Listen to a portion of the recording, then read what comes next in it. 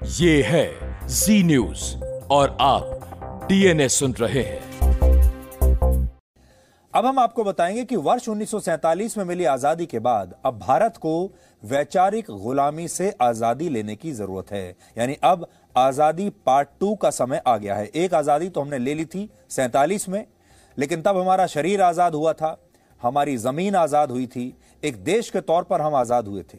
लेकिन अब हमें वैचारिक रूप से आजादी चाहिए। आज विश्व हिंदी दिवस है, हिंदी हमारी मातृभाषा है, लेकिन क्या हमारे देश में हिंदी बोलने को भी आज 75 वर्षों की आजादी के बाद भी उतना ही फैशनेबल माना जाता है जितना अंग्रेजी बोलने को? आज भी हमारे देश में माता पिता मेहमानों के सामने यही दिखाना चाहते हैं कि कैसे उनका बच्चा फर्राटेदार अंग्रेजी बोलता है, कैसे वो अंग्रेजी स्कूल में जाता है और कैसे बहुत कम उम्र में ही वो अंग्रेजी बोलना सीख गया है। क्या अब समय आ चुका है कि हम अंग्रेजी की इस वैचारिक गुलामी से आजादी पाने की कोशिश करें? आजाद तो हम हो गए थे, लेकिन वैचारिक रूप से हम आज भी गुलाम ही रहे। और हिंदी भाषा को भी अब उतना ही मजबूत बनाया जाए जितना दुनिया की बाकी बड़ी भाषाएं मजबूत बनी हैं। इसके अलावा आज हम आपको यह भी बताएंगे कि इसी वजह से दुनिया भर में 1500 भाषाएं ऐसी हैं जो अब विलुप्त होने की कगार पर हैं, क्योंकि इन भाषाओं को बोलने वाले लोग अब धीरे धीरे कम होते जा रहे हैं। लेकिन पहले हिंदी की बात करते हैं। दुनिया भर में हिंदी भाषा के प्रचार और प्रसार के लिए वर्ष 2006 में विश्व हिंदी दिवस की शुरुआत हुई थी। और महात्मा गांधी ने भी एक बार कहा था कि जैसे ब्रिटेन में अंग्रेजी बोली जाती है और सारे कामकाज अंग्रेजी में होते हैं, वैसे ही हिंदी को हमारे देश में राष्ट्रभाषा का सम्मान मिलना चाहिए। लेकिन महात्मा गांधी का यह सपना कभी पूरा नहीं हुआ। हमारे देश से अंग्रेज तो चले गए, लेकिन अंग्रेजी भाषा यहीं छोड़ गए। अंग्रेजी भाषा कभी नहीं गई, और जिसको आप कहते हैं कि भाषा ही नहीं, जो अंग्रेजियत है वो हमारे देश से कभी नहीं गई। हम आज भी उसके वैचारिक रूप से गुलाम हैं, और भारत के लोग वैचारिक रूप से अंग्रेजी भाषा की इसी गुलामी को आज भी कर रहे हैं। एक बात स्पष्ट करना चाहते हैं, हम यहां अंग्रेजी और हिंदी भाषा के बीच तुलना नहीं कर रहे। हम ना ही ये कह रहे हैं कि अंग्रेजी भाषा आपको नहीं सीखनी चाहिए, नहीं बोलनी चाहिए, ना ही हम ये कह रहे हैं कि अंग्रेजी भाषा अच्छी भाषा नहीं है। हम अंग्रेजी भाषा का भी उतना ही सम्मान करते हैं, वो अच्छी भाषा है। आप बिल्कुल अंग्रेजी भाषा के बारे में जानकारी रखिए, उसे पढ़िए, इस्तेमाल कीजिए। अगर आपको उससे रोजगार मिलता है तो जरूर लीजिए, आपका स्वागत है। बच्चों को जरूर अंग्रेजी पढ़ाइए, अंग्रेजी स्कूल में भी भेजिए, हम इसके खिलाफ नहीं है। लेकिन इसके साथ ही हम सिर्फ इतना चाहते हैं कि अपनी मातृभाषा पर भी गर्व कीजिए, अपनी मातृभाषा को भी संभाल कर रखिए, इसे शर्मिंदगी का विषय मत मानिए। वर्ष 15 अगस्त 1947 को भारत अंग्रेजों से आजाद हुआ था, लेकिन यह आजादी हमें वैचारिक रूप से कभी संपन्न नहीं कर पाई। और आज आपको यह बात जानकर आश्चर्य होगा कि हमारे देश के पहले प्रधानमंत्री जवाहरलाल नेहरू ने आजादी पर अपना पहला भाषण लाल किले से सिर्फ अंग्रेजी में ही दिया, जिसे अ ट्रिस्ट विद डेस्टिनी के नाम से इतिहास के पन्नों में याद किया गया है। आपने भी इस भाषण के बारे में इतिहास की किताबों में पढ़ा होगा, a tryst with destiny. Hindi में इसका अर्थ होता है नियति से साक्षात्कार। सोचिए, अंग्रेजों से आजादी मिलने पर भी हमारे देश के पहले प्रधानमंत्री ने अपना पहला जो भाषण दिया वो उन्होंने हिंदी में नहीं बल्कि अंग्रेजी में ही दिया। और ऐसा इसलिए हुआ क्योंकि अंग्रेजों ने हमारे शरीर तो आजाद कर दिए थे, लेकिन हमारी आत्मा को उन्होंने अपनी संस्कृति की परछाई में ही रखा, हमारी आत्मा को आजादी नहीं दी थी। और हमने हिंदी भाषा से ज्यादा अंग्रेजी भाषा को ही महत्व दिया। और वरना होना यह चाहिए था कि हमारे देश के पहले प्रधानमंत्री को आजादी के बाद जो पहला भाषण था, कम से कम वो तो अपनी मातृभाषा हिंदी में देना चाहिए था, ताकि पूरी दुनिया में संदेश जाए कि अब हमें वाकई में आजादी मिल गई है और हम हिंदू हैं, हिंदी हैं, हिंदुस्तानी हैं और हमें हिंदी से प्यार है। उदाहरण के लिए हमारे देश का संविधान मूल रूप से अंग्रेजी भाषा में ही लिखा गया, जहां सैकड़ों बार इंडिया शब्द का प्रयोग हुआ है। भारत के संविधान की शुरुआत में ही यह लिखा गया है, इंडिया दैट इज भारत, यानी इंडिया जो कि भारत है। इससे ऐसा लगता है जैसे इंडिया शब्द को ज्यादा प्रमुखता दी गई, इंडिया नाम को, ताकि अंग्रेजी भाषा का महत्व कम ना हो। यानी हमारा मूल नाम संविधान पढ़ेंगे तो ऐसा लगता है कि इंडिया है और भारत भी है। अंग्रेजी में जैसा लिखा जाता है कई बार वैसा बोला नहीं जाता, और कई लोगों के लिए परेशानी की वजह भी बनता है। आपको भी कई बार ये परेशानी होती होगी। लेकिन हिंदी में एक भी ऐसा शब्द नहीं जिसका उच्चारण उसके लिखने से थोड़ा सा भी अलग हो। जो लिखा जाता है वही बोला जाता है, और यही वजह है कि अंग्रेजों ने हिंदी को बेस्ट फोनेटिक लैंग्वेज कहा था। लेकिन दुर्भाग्य देखिए कि अंग्रेजों को तो हिंदी की कदर थी, लेकिन खुद भारत में हिंदी का सम्मान करने वाले लोग बहुत कम होते चले गए। आज दुनिया भर में 120 करोड़ लोग हिंदी बोलते हैं, यानी हर छठा व्यक्ति हिंदी समझता है। लेकिन इसके बावजूद हमारे देश में हिंदी को लेकर कई लोगों में आज भी हीन भावना है। जब ये लोग बड़े बड़े मंच पर जाते हैं, चाहे अपने स्कूल में जब पढ़ते हैं, कॉलेज में पढ़ते हैं, अपने ऑफिस में जाते हैं, इंटरव्यूज़ देते हैं, कहीं भी जाते हैं, तो ये अंग्रेज़ी में बोलना ही पसंद करते हैं, क्योंकि इन्हें लगता है कि जब ये शानदार फर्राटेदार अंग्रेज़ी में बोलेंगे तभी इन्हें पढ़ा लिखा माना जाएगा। अगर सामने वाला अंग्रेजी बोल रहा हो तो हिंदी बोलने वाला कई बार दबाव में आ जाता है और शर्म महसूस करने लगता है, और हिंदी छोड़कर वो भी अंग्रेजी में ही बात करने लगता है, ये जानते हुए कि सामने वाले को हिंदी भाषा समझ में आती है। हिंदी भाषा के प्रति इसी हीन भावना के कारण मशहूर व्यंग्यकार हरिशंकर परसाई ने एक बार कहा था, हिंदी दिवस के दिन हिंदी बोलने वाले दूसरे हिंदी बोलने वालों से कहते हैं कि हिंदी में बोलना चाहिए। यह हमारे देश के लोगों का सबसे बड़ा सच है और यही सत्य है। हिंदी हमारी मातृभाषा है, यानी ये भारत के लोगों के लिए माँ की तरह है। जैसा एक बच्चा अपनी माँ से लिपटा रहता है, वैसे ही बचपन में लोग अपनी मातृभाषा से लिपटे रहते हैं। मातृभाषा में जो आपके ख्याल आते हैं, जो आपकी भावनाएं आती हैं, वो किसी और भाषा में आ नहीं सकती। इसलिए ये समझिए कि मातृभाषा आपकी माँ की तरह है, और जब आप अपनी माँ से बचपन में लिपटते हैं, जिस आनंद की अनुभूति आपको उस समय होती है, वही आनंद की अनुभूति आपको अपनी मातृभाषा को बोलते समय होती है। लेकिन फिर जैसे ही ये बच्चा एक दिन बड़ा होता है, पढ़ाई करने के लिए विदेश चला जाता है, फिर बड़ा आदमी बन जाता है, तो ये अपनी माँ को भूल जाता है।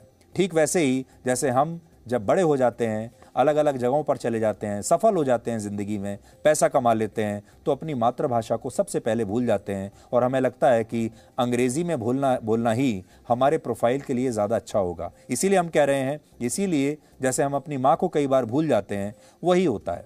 हिंदी का मतलब है हिंद में रहने वाले लोग। हिंदी शब्द की उत्पत्ति सिंधु नदी से हुई। आज के ईरान यानी प्राचीन काल के फारस यानी पर्शिया से आए लोग स को हा बोलते थे। उन्होंने सिंधु को हिंदू कहकर पुकारा, और इसी हिंदू से बना हिंद, और हिंद से बनी हिंदी। हिंद के लोग हिंदी कहलाने लगे, और हिंद की भाषा भी इसी तरह से हिंदी बन गई। हमारे देश में संस्कृत को आदि भाषा यानी सबसे पुरानी भाषा माना जाता है, और हिंदी का मूल संस्कृत ही है। लेकिन बाहर से आई सभ्यताओं के शब्द भी हिंदी ने बहुत ही उदारता के साथ स्वीकार किए, और माना जाता है कि 1000 ईस्वी के आसपास हिंदी की स्वतंत्र सत्ता स्थापित हुई। यानी हिंदी का वो स्वरूप जो आज हमारे पास है, वो सबसे पहले 1000 ईस्वी के आसपास सामने आया था, उसकी उत्पत्ति हुई थी। लेकिन इसके बावजूद समय के साथ साथ हिंदी का अस्तित्व कमज़ोर हुआ है। और आज आप खुद से ये सवाल पूछिए कि आप बिना दूसरी भाषा के शब्दों को इस्तेमाल किए कितनी देर तक शुद्ध हिंदी बोल सकते हैं। शायद ये काम आपके लिए अब बहुत ही मुश्किल हो चुका है। आज हमारे देश में शिक्षा हिंदी और अंग्रेजी मीडियम स्कूलों में बढ़ चुकी है, और बाकी के राज्यों में वहाँ की जो रीजनल जो भाषाएं हैं वहाँ भी वो भी पढ़ाई जाती हैं, जो क्षेत्रीय भाषाएं हैं। अगर आपका बच्चा हिंदी मीडियम स्कूल में पढ़ता है तो उसे कम होशियार समझा जाता है, लेकिन अगर कोई बच्चा अंग्रेजी मीडियम स्कूल में पढ़ता है तो उस बच्चे के माता पिता ये बात बड़े गर्व से अपने दोस्तों, अपने परिवार के लोगों और रिश्तेदारों के बीच बताते हैं कि लड़का या लड़की हमारी जो है, हमारा बच्चा अंग्रेजी मीडियम स्कूल में पढ़ता है। आज आप हिंदी के किसी शब्द का गलत उच्चारण कर दें तो इसे कोई गलत नहीं मानता, लेकिन आपने अंग्रेजी के किसी शब्द का गलत उच्चारण कर दिया तो आपके आसपास मौजूद लोग आपकी गलती बताने में जरा भी समय नहीं लगाते। और आपने ये भी देखा होगा कि हमारे देश में बहुत सारे लोग ऐसे हैं, जब वो किसी सार्वजनिक मंच पर आते हैं तो आने के बाद कहते हैं कई लोग कि माफ़ कीजिए, मेरी हिंदी ज़रा कमज़ोर है, फिर भी मैं बोलने की कोशिश करूंगा। और लोग बड़े प्रभावित होते हैं इस बात से कि देखिए ये कितना महान व्यक्ति है, खुद कह रहा है कि मेरी हिंदी थोड़ी कमज़ोर है, फिर भी मैं कोशिश करूंगा। लेकिन ये कहने की हिम्मत अंग्रेजी के बारे में नहीं होती। आपने शायद ही किसी को ये सुना होगा जो मंच पर आए, किसी बड़े मंच पर, और कहे कि मेरी अंग्रेजी कमज़ोर है, मुझे अंग्रेजी बोलनी नहीं आती, फिर भी मैं कोशिश करूंगा। अगर किसी ने ये कह दिया तो लोग उसे कम पढ़ा लिखा मानने लगते हैं। हम बच्चों के मुंह से ABCD सुनना तो पसंद करते हैं, लेकिन क ख ग घ में हमें वो आकर्षण नजर नहीं आता। अंग्रेजी में लोगों को गुड मॉर्निंग से लेकर गुड नाइट तक सब कुछ गुड लगता है, लेकिन हिंदी के सुप्रभात और शुभ रात्रि में लोगों को आज भी वो सहजता महसूस अब नहीं होती। और अंग्रेजी बोलने वाले लोगों के बीच हिंदी बोलने वाले लोग अक्सर खुद को कम करके आंकते हैं, और ये बहुत सारे लोगों के साथ होता है। आप भी सोचिए, आपके साथ भी कभी ना कभी ऐसा हुआ होगा जब आपको अंग्रेजी बोलने वाले लोगों के बीच हिंदी में बात करने में थोड़ी शर्मिंदगी महसूस हुई होगी, और आपने बहुत कोशिश की होगी कि आप भी उनकी तरह अंग्रेजी में बोलें, और फिर आपने टूटी फूटी अंग्रेजी बोली भी होगी, ये उनको बताने के लिए कि आपको भी अंग्रेजी आती है। अगर आप भी हिंदी के शब्दों से परहेज करते हैं और आपको लगता है कि हिंदी के मुकाबले अंग्रेजी ज्यादा समृद्ध भाषा है, तो अब हम आपको ऑक्सफोर्ड इंग्लिश डिक्शनरी में हिंदी की अहमियत के बारे में कुछ पॉइंट्स बताएंगे। ऑक्सफोर्ड डिक्शनरी ने महिलाओं के सशक्तिकरण के लिए हिंदी के चर्चित शब्द नारी शक्ति को वर्ष 2018 का हिंदी शब्द चुना था। 2017 में इसी डिक्शनरी में 600 से ज्यादा नए शब्द शामिल किए गए, जिनमें हिंदी के शब्द चना और चना दाल भी शामिल थे। भेलपुरी, चूड़ीदार, ढाबा और अरे यार जैसे शब्द ऑक्सफोर्ड इंग्लिश डिक्शनरी में पहले से ही शामिल हो चुके हैं। धोती, बासमती, घी, कबाब, चटनी, चीता, बंगला, बदमाश, दीदी, मसाला, पूरी और बिंदी जैसे शब्द पहले से ही ऑक्सफोर्ड इंग्लिश डिक्शनरी में शामिल कर लिए गए हैं। और हिंदी में ऐसे कई शब्द हैं जिन्हें अंग्रेजी ने सम्मान के साथ अपनाया है। हिंदी का शब्द अवतार अंग्रेजी ने अपनाया और यह शब्द पश्चिमी देशों को बड़ा पसंद आया। हॉलीवुड में सुपरहिट फिल्म भी इसी नाम से बन चुकी है, जिसका नाम था अवतार। अंग्रेजी में चूड़ियों को बैंगल्स कहते हैं, जो हिंदी के शब्द बांगड़ी से बना है, जो एक तरह की चूड़ी होती है। अंग्रेजी शब्द बंगलो भी हिंदी से ही आया है। बड़े आकार के मकानों को हिंदी में बंगला कहा जाता है। अंग्रेजी शब्द मंत्रा की उत्पत्ति संस्कृत और हिंदी के शब्द मंत्र से हुई है, और 17वीं शताब्दी से भारत में इस्तेमाल हो रहे चंपी शब्द से अंग्रेजों ने शैम्पू शब्द बना लिया। और ऐसे ही हिंदी शब्द चटनी से भी उन्होंने चटने शब्द बनाया। ऐसा इसलिए हुआ क्योंकि हमने आजादी को शासन व्यवस्था पर नियंत्रण तक सीमित करके मान लिया, और वैचारिक आजादी के बारे में हमने कभी सोचा ही नहीं। ना हमारे इतिहासकारों ने सोचा, ना हमारे मीडिया ने सोचा, और ना ही हमारे नेताओं ने सोचा। इसीलिए आपने ये नोट किया होगा कि हमारे देश में जब अलग अलग प्रधानमंत्री भी आए आजादी के बाद, और वो हर साल स्वतंत्रता दिवस के मौके पर जब लाल किले से देश को संबोधित करते थे, राष्ट्र के नाम संदेश देते थे, वो भी ज्यादातर अंग्रेजी में ही हुआ करता था। कभी भी हिंदी में लोगों ने उस राष्ट्र के नाम संदेश को देने की कोशिश नहीं की। हालांकि अब ऐसा होने लगा है। वैचारिक आजादी तब तक नहीं मिल सकती जब तक आप अपनी संस्कृति पर गर्व ना करें, अपनी मातृभाषा और अपनी विरासत का सम्मान ना करें। हमेशा याद रखिए, भाषा संवाद के लिए होती है, ना कि एक दूसरे को आंकने के लिए। लेकिन हमने असल में भाषा के आधार पर एक दूसरे को आंकना शुरू कर दिया है, और इसे आप टोक्यो ओलंपिक्स में गोल्ड मेडल जीतने वाले नीरज चोपड़ा के एक पुराने वीडियो से समझ सकते हैं। इस वीडियो में वो एक पत्रकार को हिंदी में सवाल पूछने के लिए कहते हैं। वैसे तो इसमें कुछ भी असाधारण नहीं है, लेकिन जो बात समझने की है वो ये कि हमारे देश में बहुत सारे लोग ऐसा करने की हिम्मत नहीं कर पाते, चाहे वो खिलाड़ी हों, चाहे वो बड़े बड़े फिल्म स्टार्स हों या बड़े बड़े नेता हों। पत्रकार भी अपने आप को साबित करने के लिए अंग्रेजी में सवाल पूछते हैं, और फिर अंग्रेजी में ही उनका जवाब मिलता है। आपने यहाँ ये भी देखा होगा कि हमारे बहुत सारे बड़े बड़े जो फिल्म स्टार्स हैं वो हिंदी फिल्मों में काम करते हैं। हिंदी से उनकी रोजी रोटी चलती है। आप लोग हिंदी भाषी हैं, आप हिंदी फिल्में देखने के लिए जाते हैं टिकट खरीद कर।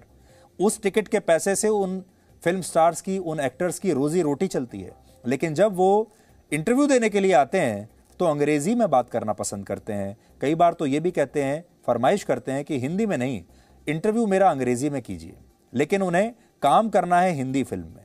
अब नीरज चोपड़ा का आप ये वीडियो देखिए, जिसमें उन्होंने बड़ी ईमानदारी से और साफ गोई से पत्रकार से कह दिया कि आप मुझसे हिंदी में बात कीजिए। हेलो भाई। Yeah, I would like to ask you a question that at times you would get frustrated because of that. भाई हेलो, हिंदी आती है आपको? अच्छा जी सर। हिंदी में पूछ लो यार। हेलो भाई। Yeah, I would like to ask you a question. आज आपको हिंदी की ताकत के बारे में भी कुछ जानकारी होनी चाहिए। 2011 की जनगणना के मुताबिक भारत में लगभग 53 करोड़ लोग हिंदी में बोल पाते हैं और लिख पाते हैं, जबकि 2001 में केवल 41 करोड़ लोग ही हिंदी में बोल पाते थे या लिख पाते थे। वर्ष 2014 में सिर्फ 12 करोड़ लोग ही हिंदी के अखबार पढ़ते थे, लेकिन आज देश में हिंदी के अखबार पढ़ने वालों की संख्या 18 करोड़ 60 लाख हो चुकी है। गूगल के एक अध्ययन के मुताबिक इस साल के अंत तक भारत में इंटरनेट पर हिंदी का प्रयोग करने वालों की संख्या अंग्रेजी का प्रयोग करने वालों से ज्यादा हो जाएगी और यह संख्या करीब 38% होगी। हिंदी पूरी दुनिया में बोली जाने वाली तीसरी सबसे बड़ी भाषा है, पूरी दुनिया में तीसरे नंबर पर। आपको इस बात का गर्व होना चाहिए। पहले स्थान पर अंग्रेजी है, जिसे दुनिया भर में 135 करोड़ लोग बोलते हैं। दूसरे स्थान पर चीन की मैंडरिन भाषा है, जिसे 120 करोड़ लोग बोलते हैं। और तीसरे स्थान पर हमारी हिंदी है, जिसे 75 करोड़ लोग बोलते हैं। चौथे स्थान पर 54 करोड़ लोगों के साथ स्पेनिश है और लगभग 28 करोड़ लोगों के साथ अरबिक भाषा दुनिया में 5वें स्थान पर है। भाषा किसी भी राष्ट्र और समाज के लिए सिर्फ उसकी आवाज नहीं होती, बल्कि ये उस देश की संस्कृति को भी जीवित रखती है। लेकिन ऑस्ट्रेलियन नेशनल यूनिवर्सिटी में हुई एक स्टडी के मुताबिक इस समय दुनिया की हर 100 में से 20 भाषाएं विलुप्त होने की कगार पर हैं। इस समय पूरी दुनिया में 7,000 भाषाओं को मान्यता मिली हुई है, जिनमें से 1,500 भाषाएं ऐसी हैं जिन्हें बोलने वाले अब बहुत ही कम लोग बचे हैं और उनकी संख्या भी लगातार कम हो रही है। और जिस दिन ये लोग भी खत्म हो जाएंगे, ये भाषा भी खत्म हो जाएंगी, क्योंकि इन्हें बोलेगा कौन। इनमें से बहुत सारी भाषाएं ऐसी हैं जो विकसित देशों की भाषाएं हैं। उदाहरण के लिए ब्रिटिश शासन आने से पहले ऑस्ट्रेलिया में कुल 250 भाषाएं अस्तित्व में थीं, लेकिन अंग्रेजों के आने के बाद इनमें से कई भाषाएं समाप्त हो गईं, विलुप्त हो गईं और आज केवल 40 भाषाएं ही इनमें से जीवित बची हैं। इन 40 भाषाओं में से भी 12 भाषाएं ही ऐसी हैं जिन्हें ऑस्ट्रेलिया के लोग अपनी नई पीढ़ी को सिखाना चाहते हैं। यानी भविष्य में वहां की 28 और भाषाएं विलुप्त हो जाएंगी। और इसे आप ऐसे समझिए कि आपके परदादा की कोई मातृभाषा थी, उन्होंने इसके बारे में आपके दादा को बताया होगा, फिर आपके दादा ने वही बात उसी भाषा में बात करना शुरू किया। आपके दादा ने आपके पिता को वो भाषा थोड़ी कम समझाई होगी, उन्होंने थोड़ा कम प्रयोग किया होगा, और अब आपके पिता ने वो भाषा आपको सिखाई है या नहीं, ये आपको सोचना है। और जब आपको इस भाषा के बारे में पता नहीं होगा तो वो पूरी तरह से विलुप्त हो जाएगी। आपके जो बच्चे हैं, अगली जो पीढ़ी आपकी आएगी, वो उस भाषा को बोलेगी भी या नहीं, इस बात की कोई गारंटी नहीं है। भाषा के लिहाज से भारत को काफी समृद्ध माना जाता है, लेकिन इस स्टडी के मुताबिक भारत में भी आज 600 भाषाएं खतरे में हैं। ये भाषाएं ज्यादातर आदिवासी और बंजारा समुदाय के बीच बोली जाती हैं, और अगर ये भविष्य में विलुप्त हो गईं तो इसके साथ ही इन लोगों का इतिहास, इनके रीति रिवाज, इनका साहित्य, इनके गीत संगीत, इनकी परंपराएं और इनकी संस्कृति सब कुछ विलुप्त हो जाएंगे। कोई भी भाषा एक लाइब्रेरी की तरह होती है जो खुद में सभी तरह की जानकारी इकट्ठा करके रखती है। आपको ज्ञान से लेकर विज्ञान तक सब उस भाषा में मिल जाता है। लेकिन अगर वो भाषा ही ना रहे, यानी वो लाइब्रेरी ही नष्ट हो जाए, तो आप उस समुदाय के बारे में कभी कुछ नहीं जान पाएंगे। इसलिए हमें लगता है जिस तरह से आज विलुप्त हो रहे जानवरों और पक्षियों के लिए दुनिया भर में मुहिम चलाई जाती है, उन्हें बचाया जाता है, उनके लिए नेशनल पार्क्स बनाए जाते हैं, ठीक उसी तरह भाषाओं के संरक्षण के लिए भी दुनिया को गंभीरता से अब सोचने की जरूरत है। और हिंदी के बारे में हमें बहुत गंभीरता से ये सोचना चाहिए कि हिंदी को हम बोलें। आज भी हम बोलते हैं और हम तो हर रोज आपके साथ हिंदी में ही संवाद करते हैं। हमारी कोशिश है कि हिंदी को हम ऐसा बनाएं कि हम हर रोज आपके साथ संवाद करते हैं। आप हिंदी के नए नए शब्द समझिए, हिंदी की नई भावनाओं को समझिए और उसे फिर आगे चलकर उसका प्रचार कीजिए, प्रसार कीजिए। और कैसे हम हिंदी को ज्यादा से ज्यादा लोगों तक पहुंचा सकते हैं, इसे फैशनेबल बना सकते हैं, इसे इतना सशक्त बना सकते हैं कि हिंदी के जरिए भी हमें रोजगार भी मिल पाए, हमारा साहित्य और आगे बढ़े, हमारी संस्कृति, हमारे रीति रिवाज, हमारा गीत संगीत, सब कुछ आगे बढ़े।